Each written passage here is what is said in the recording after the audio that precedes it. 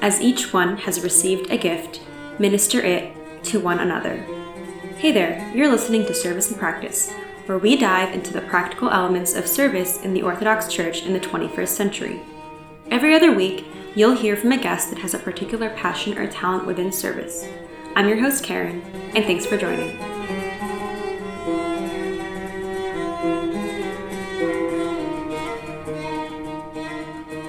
Hi everyone, you're listening to Service and Practice. Welcome back to the podcast. Today I am joined by Father Lucas Stefanos, who will be talking to us about mental health in the context of service and how we can be equipped as servants to deal with challenges that this subject poses. Father Luke serves the congregation of St. Mary and St. Mercurius in Belleville, New Jersey, where he has been for 10 years. He also practices psychiatry within St. Luke's Clinic, which is part of the church. Before he became a priest, he was a faculty at New Jersey Medical School within the psychiatry department.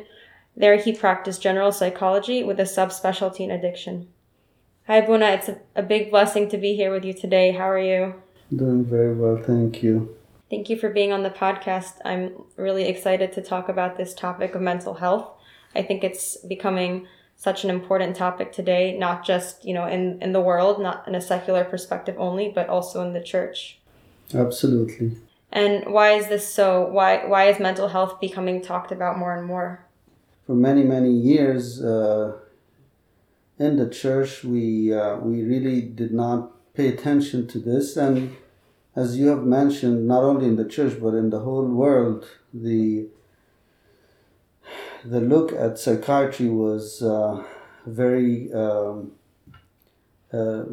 demeaned, if you will, looked at with in a taboo kind of look. There was always a stigma when it comes to talking about mental health, and the history of psychiatry has developed in the past couple of centuries a lot, but you can say that in the modern world, in the last 50 years or so, there was increasing attention, which was a very necessary thing.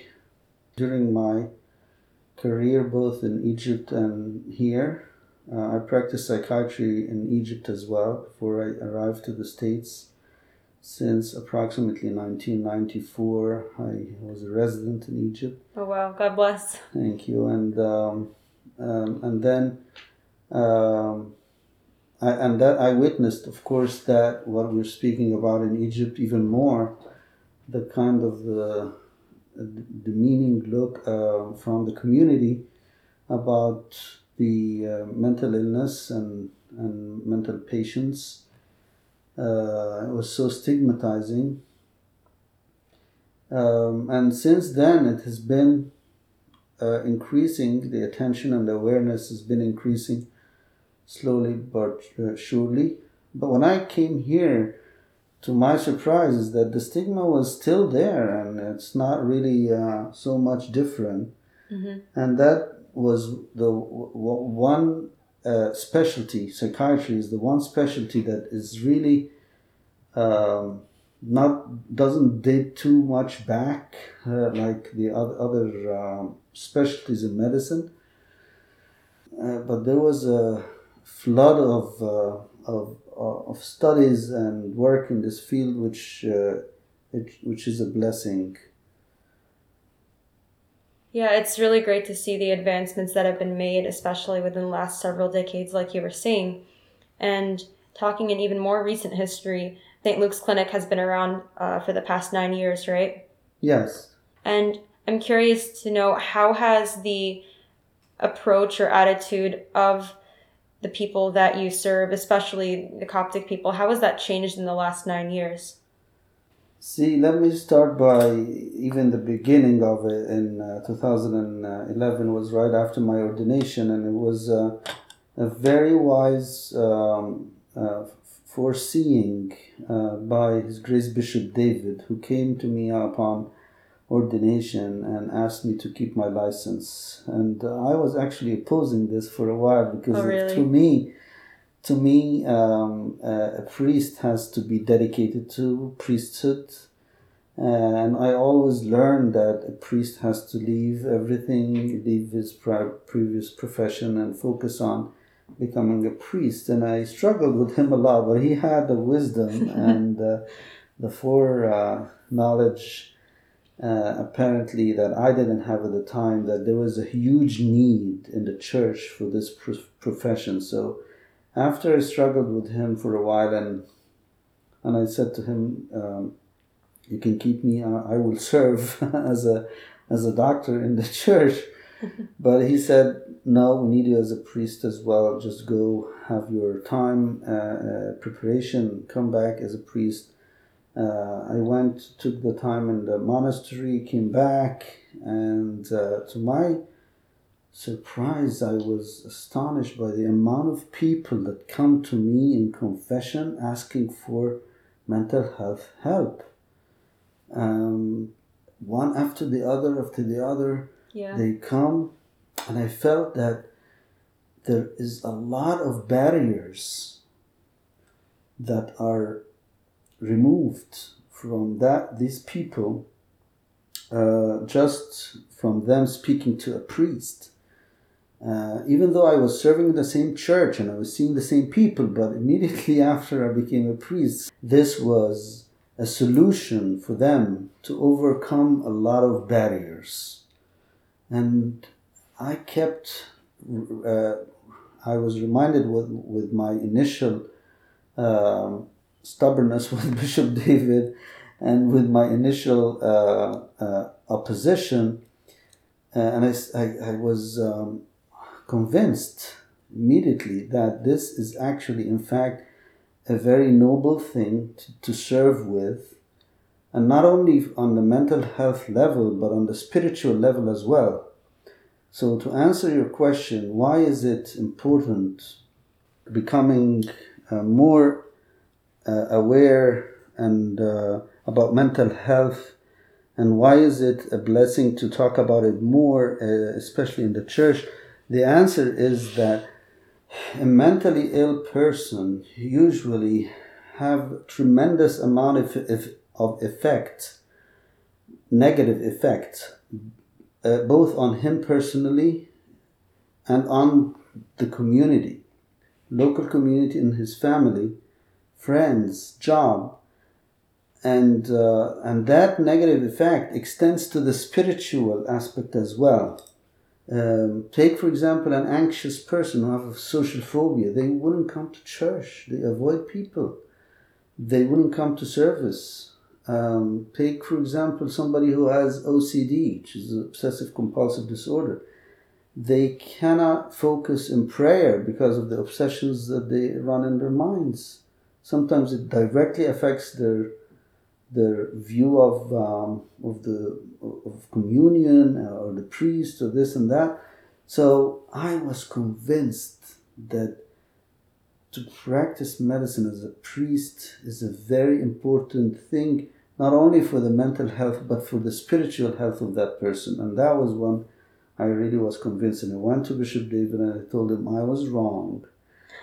And we started St. Luke, and St. Luke has been a blessing for many, many hundreds of families over the years. Thank God. It's the work of God. He takes all the credit. The obstacles that St. Luke's overrides are very much needed to be overridden in the church. These are barriers between a parishioner who has mental illness and seeking professional help. And there are so many of them. Take, for example, number one is the lack of insight. Most people don't understand what they're going through. They don't know. Mm-hmm. So when the family members start to encourage them to speak to the priests who have some knowledge about this, then it becomes an easier thing than telling them to go to a psychiatrist. They don't take it easy with that. And the second barrier is the stigma that we spoke about. Yeah. So even if they understand, let's say they're depressed or they have hallucinations or whatever, psychosis, even if they get it, but to tell them that this needs a medical person to treat you is very stigmatizing, and the person usually rejects that. But if there is a clinic in the church by clergyman, then it's very well accepted. At least that sharpness of the stigma is overcome.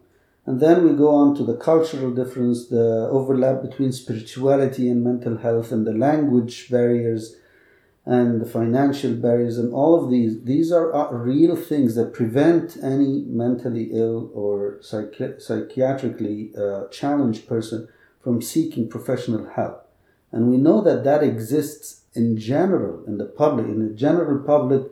The amount of mentally ill people who really seek medical attention are almost half. Only half? Yeah. Wow. Only half of the people.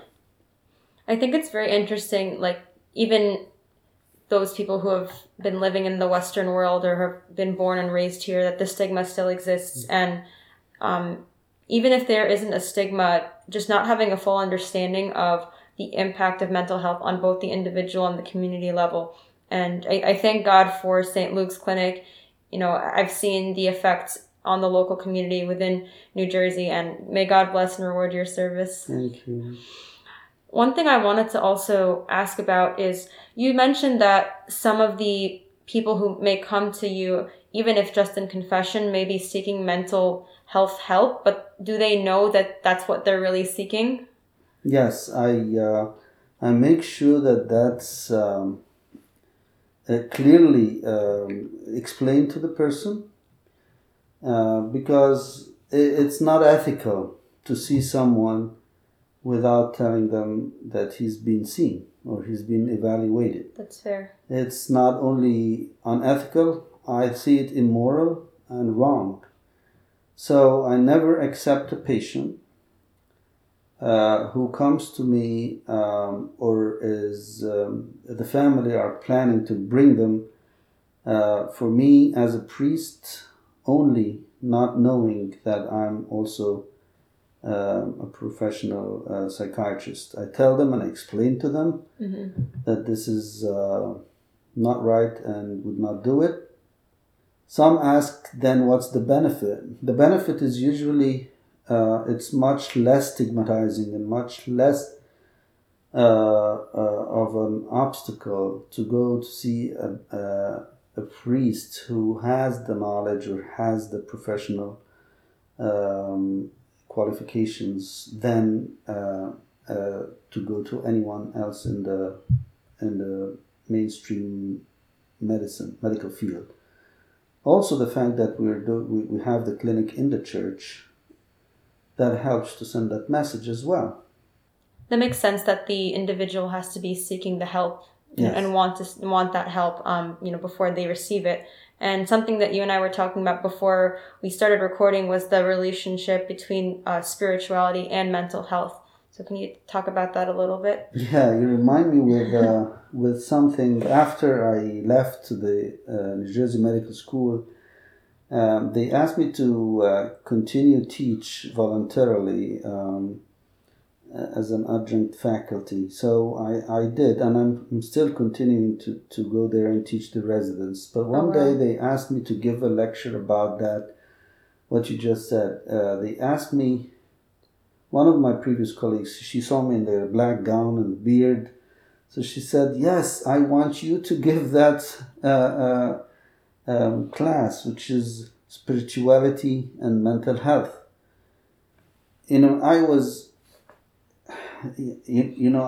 accepted the offer willingly and very happily, but it was very challenging because I would be speaking in public to people that might not agree, a lot of them that might not agree with what I had to say. But it was a blessing that I personally learned a lot. It was going to be the first time I speak about this to an audience that might not believe in God or different faiths. So I went to literature and I gathered a full century worth of literature from 1900 till 2000 about that topic, spirituality and mental health. And to my surprise, 95% of the literature studies from the secular community points at the positive effect of spirituality on mental health in general. And they, of course, they went in detail about what we mean by spirituality, and it was very interesting to define what that is, and the difference between that and religiosity, for example. There's two different things. And then, not only that, but the effect on mental health goes in two different directions as well. One is the prevention part, which was proven scientifically and by those studies that people who are connected to a higher power and have spiritual relationship, they tend to fall into mental illness much less. And then also what was pointed at is the effect of treatment. So spirituality has a very positive effect in treatment. And nowadays, the best model of treating mental illness is fourfold model that goes biopsychosocial-spiritual. And that's the model that we teach in medical school, in all over. So 2 decades or 3 decades or 5 decades ago, I don't know exactly when, but like few decades ago, it was not like this. I think a professor named Engel in 1977, which makes it like 5 decades or so, 4.5 decades or something, he coined the term biopsychosocial model of treatment. But nowadays, it's officially biopsychosocial-spiritual. So the spiritual component now, it's a standard of practice. It's a standard of practice, and everywhere there has to be a spiritual evaluation of patients. So that's in general from the literature. But from my knowledge and experience, it's much more than that. Mm-hmm. We believe in a God who is a creator of the soul. So studying mental health, when we put it under that scope of the mental health system is created by that creator, then we look at it that he has a lot to do with how to fix it and how to preserve it and how to prevent problems. And if we take it a step further into orthodoxy, it becomes even more interesting, where we study the Orthodox faith and how it's beautifully tailored to mental health. Take, for example, the 12-step program, which is the currently most effective program for treating alcoholism and addiction in general. The 12 steps, if you dissect those steps, you will find them fitting in the Orthodox practice beautifully. The first 3 steps are talking about repentance and submitting your will to a higher power. The second 3 are about confession and abiding into someone. And then the rest, the next 3 are about maintenance, when the priest sends you to do things and follow up with them. And then the last ones are about service and being a preacher and serving others. It's beautiful. Yeah, it is. I've had the blessing to hear you speak about that comparison before in a talk. It's very interesting to see. I think it's also interesting how you mentioned the fact that the spiritual aspect of mental health is taught in the university setting and it's seen in the literature, and it makes me consider how the recent shift, in the last several decades from religion, especially in the Western world, that shift away from religion may have been causing even more issues and for us to be talking about mental health even more these days. Yes, absolutely. And something else that you spoke about earlier was that mental health has not just an effect on an individual, but on the community. And I think it's important to consider this in the context of the Orthodox Church and in our service, because we ourselves, who are servants, have to be in a stable place with regards to mental health, to be at peace, to not be so dissatisfied with ourselves, or to just be stable enough so that we can support those that we are serving. Right. Yeah. It's very important for a servant to be psychologically stable and have a stable personality versus an insecure or unstable personality, or somebody who has, like you said, inner dissatisfactions, and are stuck into the circle of being inadequate or have weaknesses, or these kinds of personalities are struggling. But again, I don't want to discourage anyone. Christ came for us all, for these things. Remember the very first thing that Christ said in the very first time he spoke was in the synagogue of Nazareth in his own city, when he entered. And we read this in the first day of the Coptic year, because it's the beginning of his service when he reached age 30. So he entered the temple, and he opened the Old Testament on a book of Isaiah, and he pointed at a verse that says, the Holy Spirit is upon me. The Spirit of God is upon me. He anointed me to preach for the poor spirited, and to heal the brokenhearted. Look at the words, heal the brokenhearted. So he came for the poor in spirit and the brokenhearted. And then he goes on to say, to send the captives free. So he alludes to the captivities of some of the things you mentioned, like being insecure, or these are captivities, or captivities with addiction, for example. And then he says to open to give the blind sight. So who are the blind? The blind are people who don't realize that they are children of God, and that He is enough for them to stabilize them, right? Sometimes we're blinded to that notion that we are born of Him, and we are by Him, we are full and we are complete. He ends that statement by saying, I came for to send the oppressed into liberty. So those are the people who are really, really crushed by mental illness. Christ came for us, whether we are clinically diagnosed or not. All of us have some stuff inside of us. And that's what we need to do as servants. We need to bring ourselves before Him, open our hearts, and whatever difficulties, weaknesses, captivities that we have, we just present to Him, and He heals us. And then from that point, we can reach the others. And it's very important when we serve by Him, not by our own. Yes, for sure. You alluded to how we are all made as imperfect beings, but Christ came for us, and through Him we can serve. And through Him also in our service we can overcome some of the obstacles.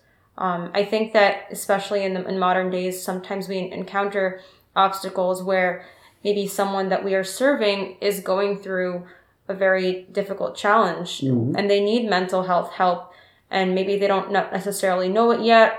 But what should be our response, or what should be our role as a servant if someone comes to us with an issue, be that depression or self-harm or addiction? Well, that's a very good and common question. And I will start by the common generalized answer first, and then I'll take it down to specifics. The common generalized answer is that Don't think that there is a special magic formula sentence that is going to work. What this person needs is the presence of God.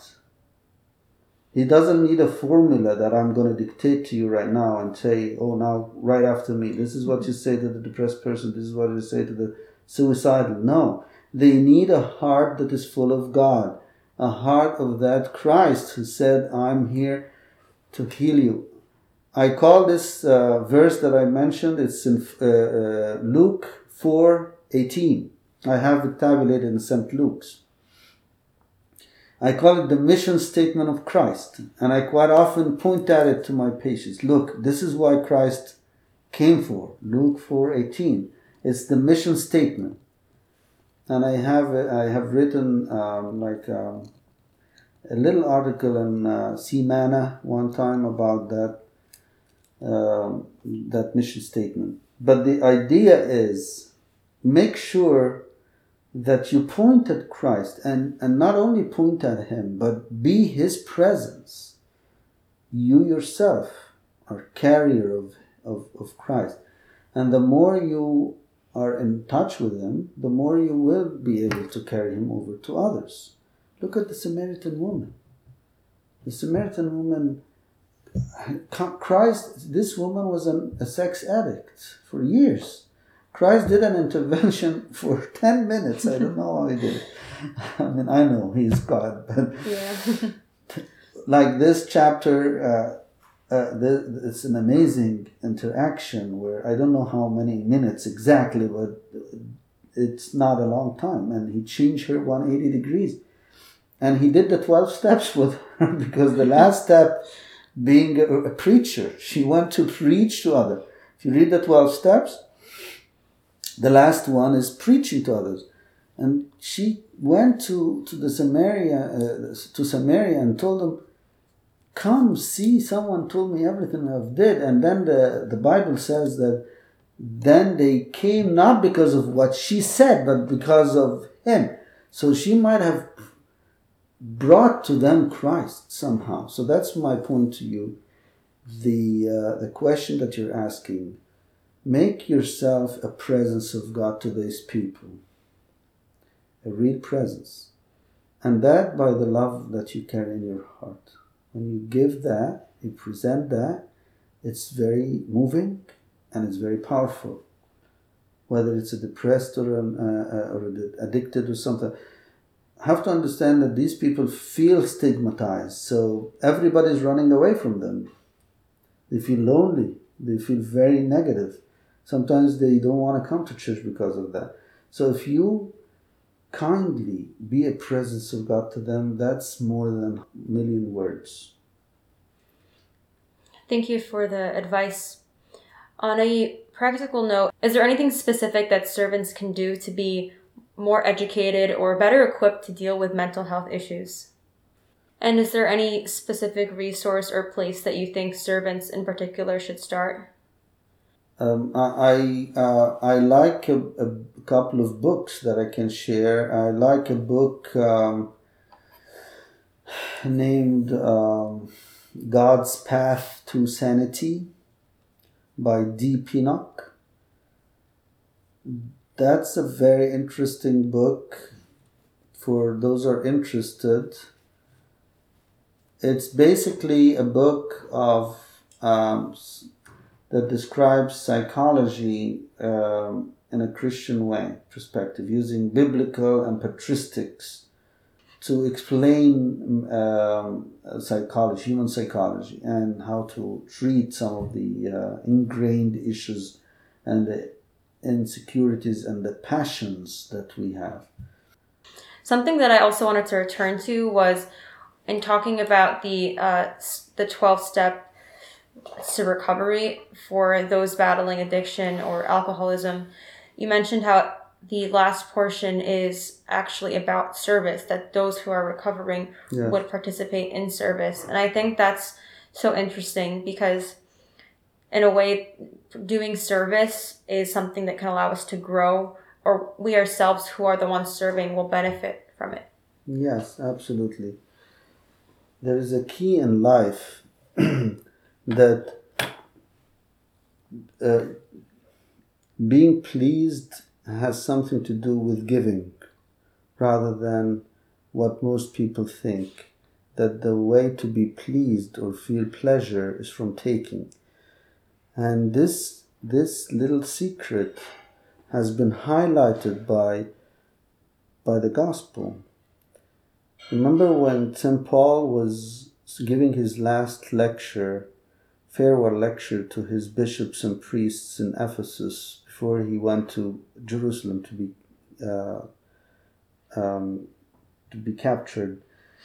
He said to them, "I will remind you with one word that Christ has told me," even though we don't know when he told him, but he told him, "Be reminded when Christ said, 'It is more blessed to give than to receive.'" Yes. Why did you pick out of all what Christ said this one sentence, Paul? It's because it's a secret of life. It's the secret of really feeling happy and satisfied in your life. Giving is the way to go. So service, if I ask you as a servant, have you ever felt like you're going home very happy after service? That would be very common. Yeah.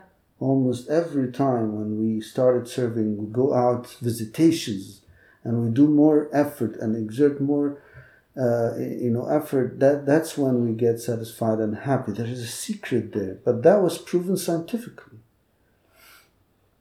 Chemically, there is better endorphins and chemicals that are pumped in our brains when we serve and exert effort, and also psychologically, there are at least 2 professors of psychology that I will mention right now that proves the point. One is Erik Erikson, who took the levels of the psychosocial developments of people from age 0 till above 65, and in each stage, he would give a name of like a milestone to achieve versus a milestone of failure. So from 0 to 1.5, he would say basic trust versus mistrust. When he goes up to the highest one, which is above age 65, he says generativity versus stagnation.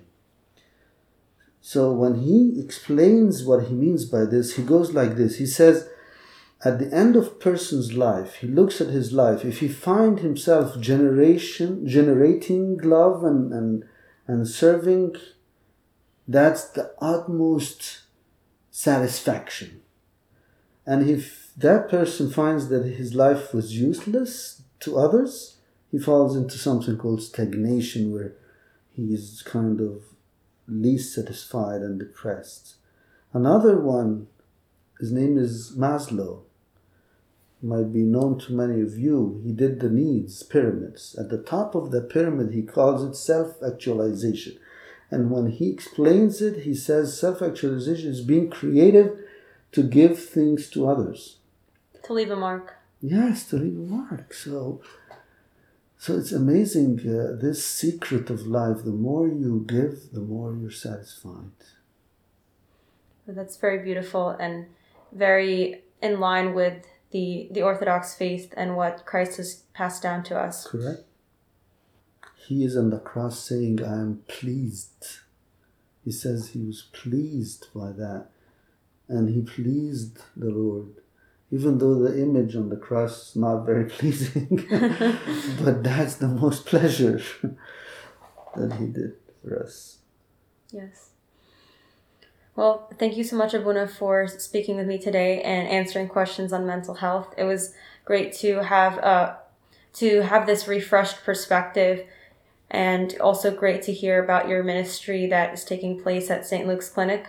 Thank you, Karen. May God continue to bless the service and let it grow 30, 60, and 100-fold. Thank you very much for your prayers. Please pray for me all, and may God bless you. Yes, we will continue to pray for you and for the service. Thank you again for being on the podcast. Thank you, Karen.